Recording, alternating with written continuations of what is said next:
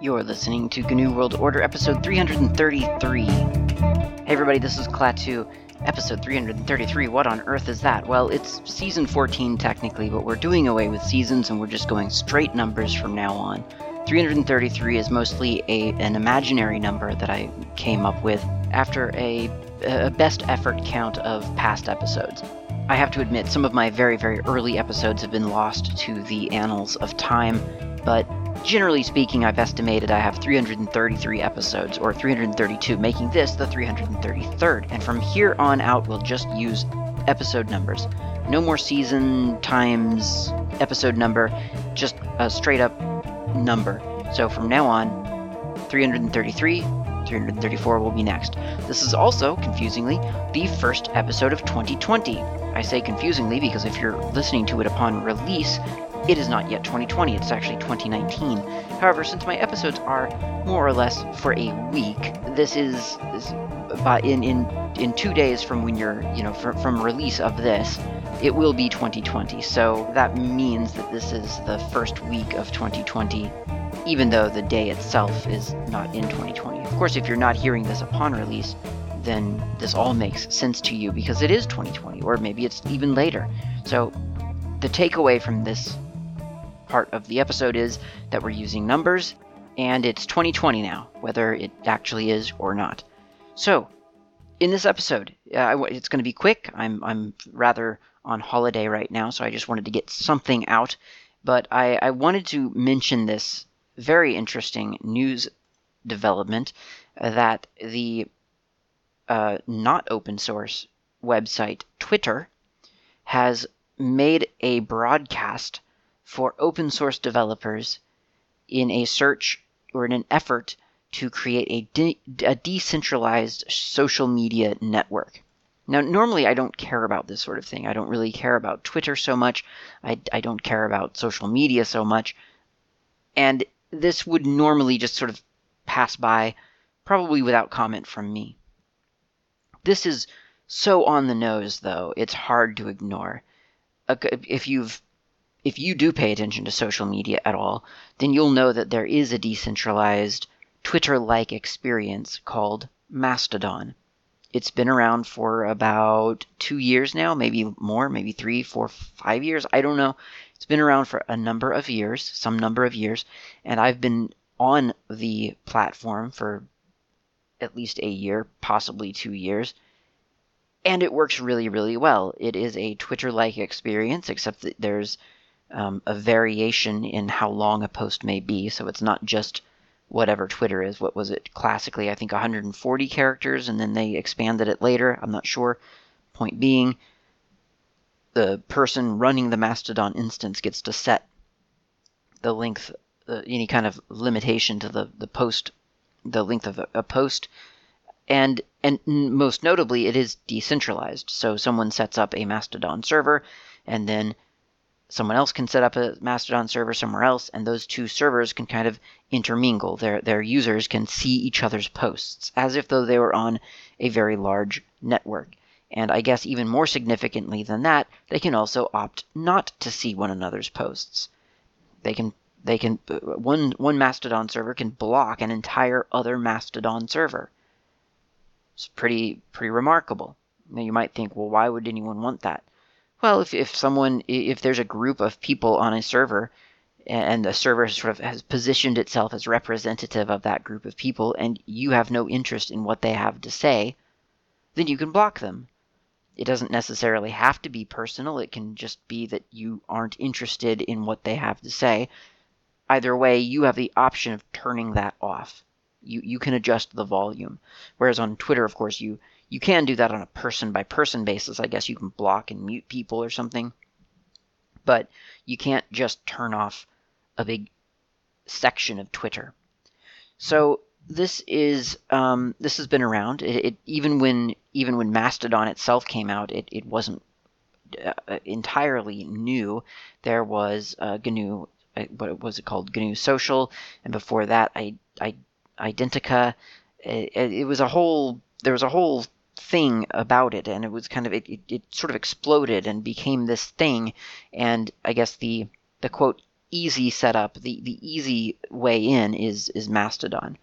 Some people are using GNU Social still. Some others are using the social plugin on Nextcloud. There are lots of different ways into this federated network, and it's all up to the user. So this is, in a sense, a shining example of free software. This is exactly what everyone has in mind when they're talking about free software. It liberates the users from being controlled by someone else.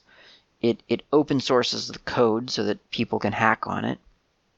It enables people to serve as administrators for their friends, for people who don't want to, for instance, actually run their own Mastodon server, which is understandable. That's quite an undertaking. You might not want to do that, although you may want to instead run a Nextcloud instance. But even then, maybe you're administering a Nextcloud instance for friends who then use the social plugin to post onto this federated network.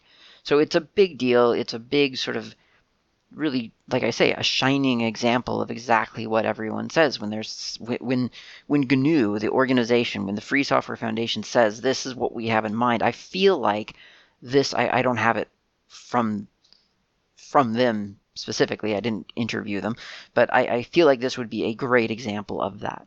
It is all of the different aspects of freedom and liberated computing kind of coming together in one tidy package. And when I say tidy, I mean disparate and messy and all over the place, but extremely, extremely usable. The fact that that exists and has existed is noteworthy because here's Twitter apparently saying that they want to emulate exactly, well, probably not exactly, they want to emulate what Mastodon has. Now, of course, Twitter didn't go so far as to say that. They simply said in this post by apparently the owner of the company, or maybe probably the CEO, his name is Jack Dorsey apparently, he has sent a message on Twitter, on his network, saying that he wants to develop it into a decentralized network.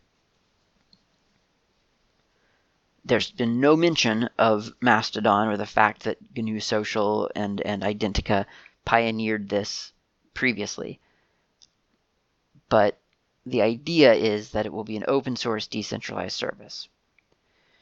And that's kind of the thing I want to talk about, because I think that this is starting to become a recurring theme.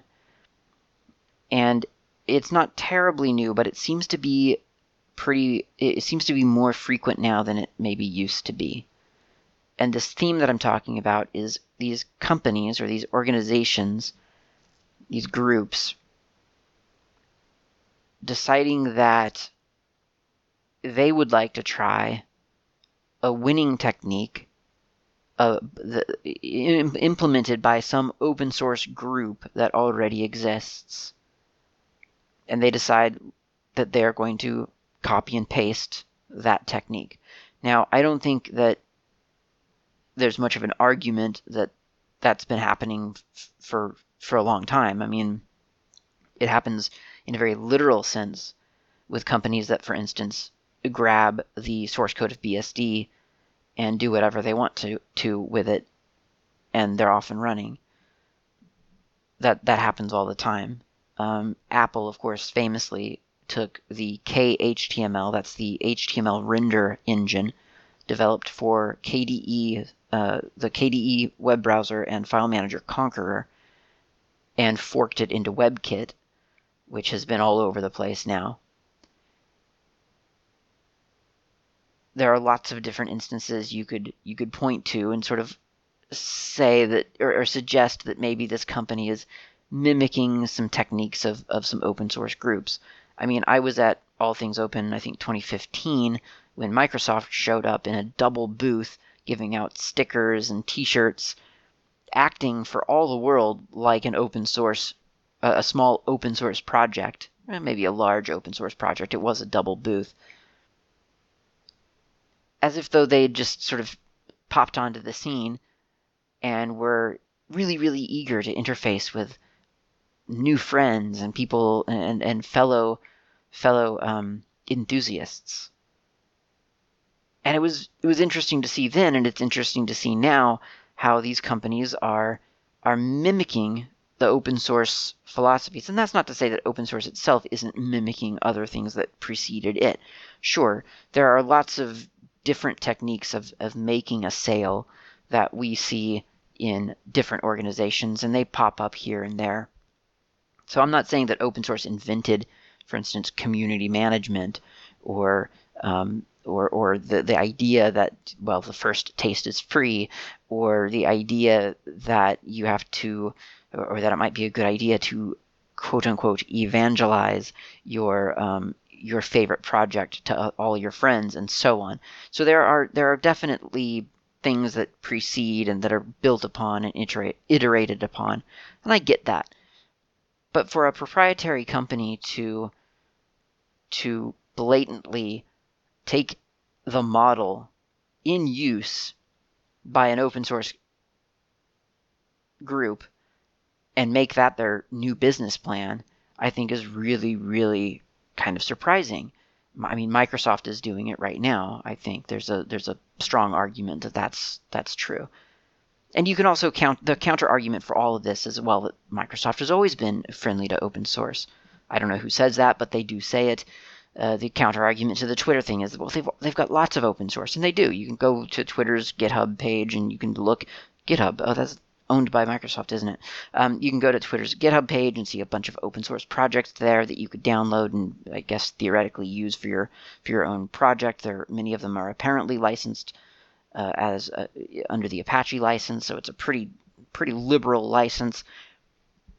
So there are counter arguments to all of this, and yet the frequency of this thing strikes me as interesting. It seems to be happening more and more lately, with the Twitter one possibly being the most on the nose. Like, Microsoft mimicking Linux is one thing, but Twitter mimicking the thing that is obviously the open source alternative to Twitter is pretty surprising and pretty funny. And I think at some point we're going to have to look, we being open source users and creators, we're going to have to look at our definition of the win condition, WIN, and maybe redefine it, or possibly question what that is, or maybe fork it a little bit, maybe come up with a couple of win conditions. Because for a company like Twitter to mimic Mastodon, to me, sounds a lot like Mastodon has won.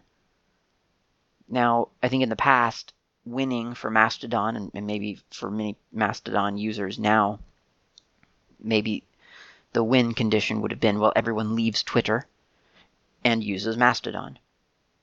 That would be the win condition. Twitter goes under. Twitter falls apart. Twitter loses its domain name because they didn't have the money to renew it. That sort of thing. But I think if we look at this news item differently, and we look at Jack Dorsey, who I guess, again, I don't actually know, but I'm assuming he's the CEO of Twitter, to call out for an open source decentralized version of Twitter, whereby Twitter is funding this research. Yes, he is the CEO. I just read on Wired.com that he is the CEO of Twitter. He wants to pay people to develop standards for a decentralized social network. Now, obviously, the cynic is going to note that a decentralized version of Twitter will likely be influenced heavily by Twitter. And so the win condition, I think, for Twitter has had to change. I'm sure that the win condition for them at some point was that Mastodon gets laughed out of existence. Nobody uses it, it falls apart, it collapses under its own infighting or neglect. But I guess at some point, Jack Dorsey, whoever this guy is, sat down and said, okay, well, if we can't do that, what if we paid a lot of money to have a decentralized social network that we own? It'll be open source, But of course, Twitter will own it in the sense of sort of domain ownership. They'll sort of own that structure because they're the big names behind that structure. Now, who knows? Maybe that'll backfire on them. Maybe they will pay for this thing and it will hit the ground running and it will be overrun with people who are eager to partake in this open source decentralized network, and someone else will rise to fame rather than Twitter. Maybe Twitter will become the Docker of containers, or the Docker of the social networks, rather. Who knows? We don't know. But this concept of having ideas adopted and iterated upon, I don't think generally has traditionally been an open source win condition. And in fact, it almost feels like a lose condition, like you got your idea stolen. And sure, it would be nicer. I think it would make a lot of people feel better if acknowledgement was given. Something like, here at Twitter, we see that the federated network, the social network, Mastodon, has excelled at solving problems that we have traditionally not been able to solve. Therefore, we are seeking to imitate their success, and we are going to pay some developers to do so. That would be great. People would feel, I think, a lot better about that. That's not what's being said. We don't even know what this open source, this decentralized structure would look like. In fact, I'm not even sure if I should have gone and really deconstructed this thing. Yeah, okay, so 5 open source architects, engineers, and designers to develop an open and decentralized standard for social media. So I guess in a sense, if this ever does happen, people could integrate the open Twitter decentralized social media into Mastodon itself. So it could be this much larger federation than anyone ever believed possible. So yeah, there are there's a new way of iterating on ideas in 2020 and on, I guess. And I feel like from this point on, we're going to have to look at these situations, which I don't think are going to become fewer. I think it's going to happen more and more.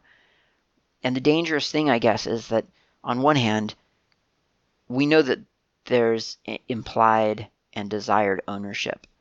That's obviously Twitter is not doing this because it truly wants people to own the network that they participate in. Twitter wants to have that for themselves. They want to steer it and control it and make sure that they have sway over it. Otherwise, why would they be hiring their own developers? So that's the danger. But the benefit is still there if it's truly open source. It could benefit lots of people. And yeah, it's reinventing a wheel that Mastodon has clearly already pioneered. Or I should say that Mastodon has refined, and GNU Social and Identica and all those other things have pioneered. But sometimes, I guess, that's what winning looks like. Is getting someone, it's sort of goading someone into solving a problem whereas they had ignored you in the past. And it seems like a really sort of inefficient, kind of clunky way to solve problems. And it's sort of like, well, I built this thing, why don't you just use it? It kind of makes you feel like all the things that you built were kind of a waste, because now you got this other thing that people are going to latch onto potentially. But especially if they can be joined, because if they're both open source, possibly they can talk to each other anyway, then everyone wins. And either way, everyone wins because it's all open source. So, I don't know. I feel like 2020 might be a time where we have to reevaluate some of our expectations of how the corporate world deals with this weird thing that they're still not quite sure how to deal with. This open source phenomenon. And who knows? I mean, their strategy may yet change, so that's something to be aware of too. It has been very recently this sort of we can't beat them, so let's join them, kind of join them methodology. But that could change later as they see that maybe they're right. Maybe open source doesn't pay the bills. Maybe being halfway open source and not and mostly not open source. Maybe that doesn't work out for Microsoft. So we don't know what's going to obviously happen in 2020 or onward, but I think it's something to be aware of. And I think we're all sort of vaguely aware of it as open source users and creators, but it's something that I wanted to kind of mention because it just seems really unique to me and certainly progressive in the very real, literal sense of that term, progressive. It is progress that is happening before our very eyes. And I mean, right now I see it heading in sort of the correct direction. Even if the licenses are Apache or BSD or MIT or any of those other ones that are maybe from a developer sense or from a user sense maybe a little bit too liberal. But who cares? It's still open source and you can iterate upon it. So yeah, it's exciting stuff. It's confusing stuff, and in some ways it's sort of beyond belief stuff, but it's happening. This is the future, and it's very exciting. So that's it for this episode. Thanks for listening to episode 333. Next time it'll be 334, and it really will be 2020.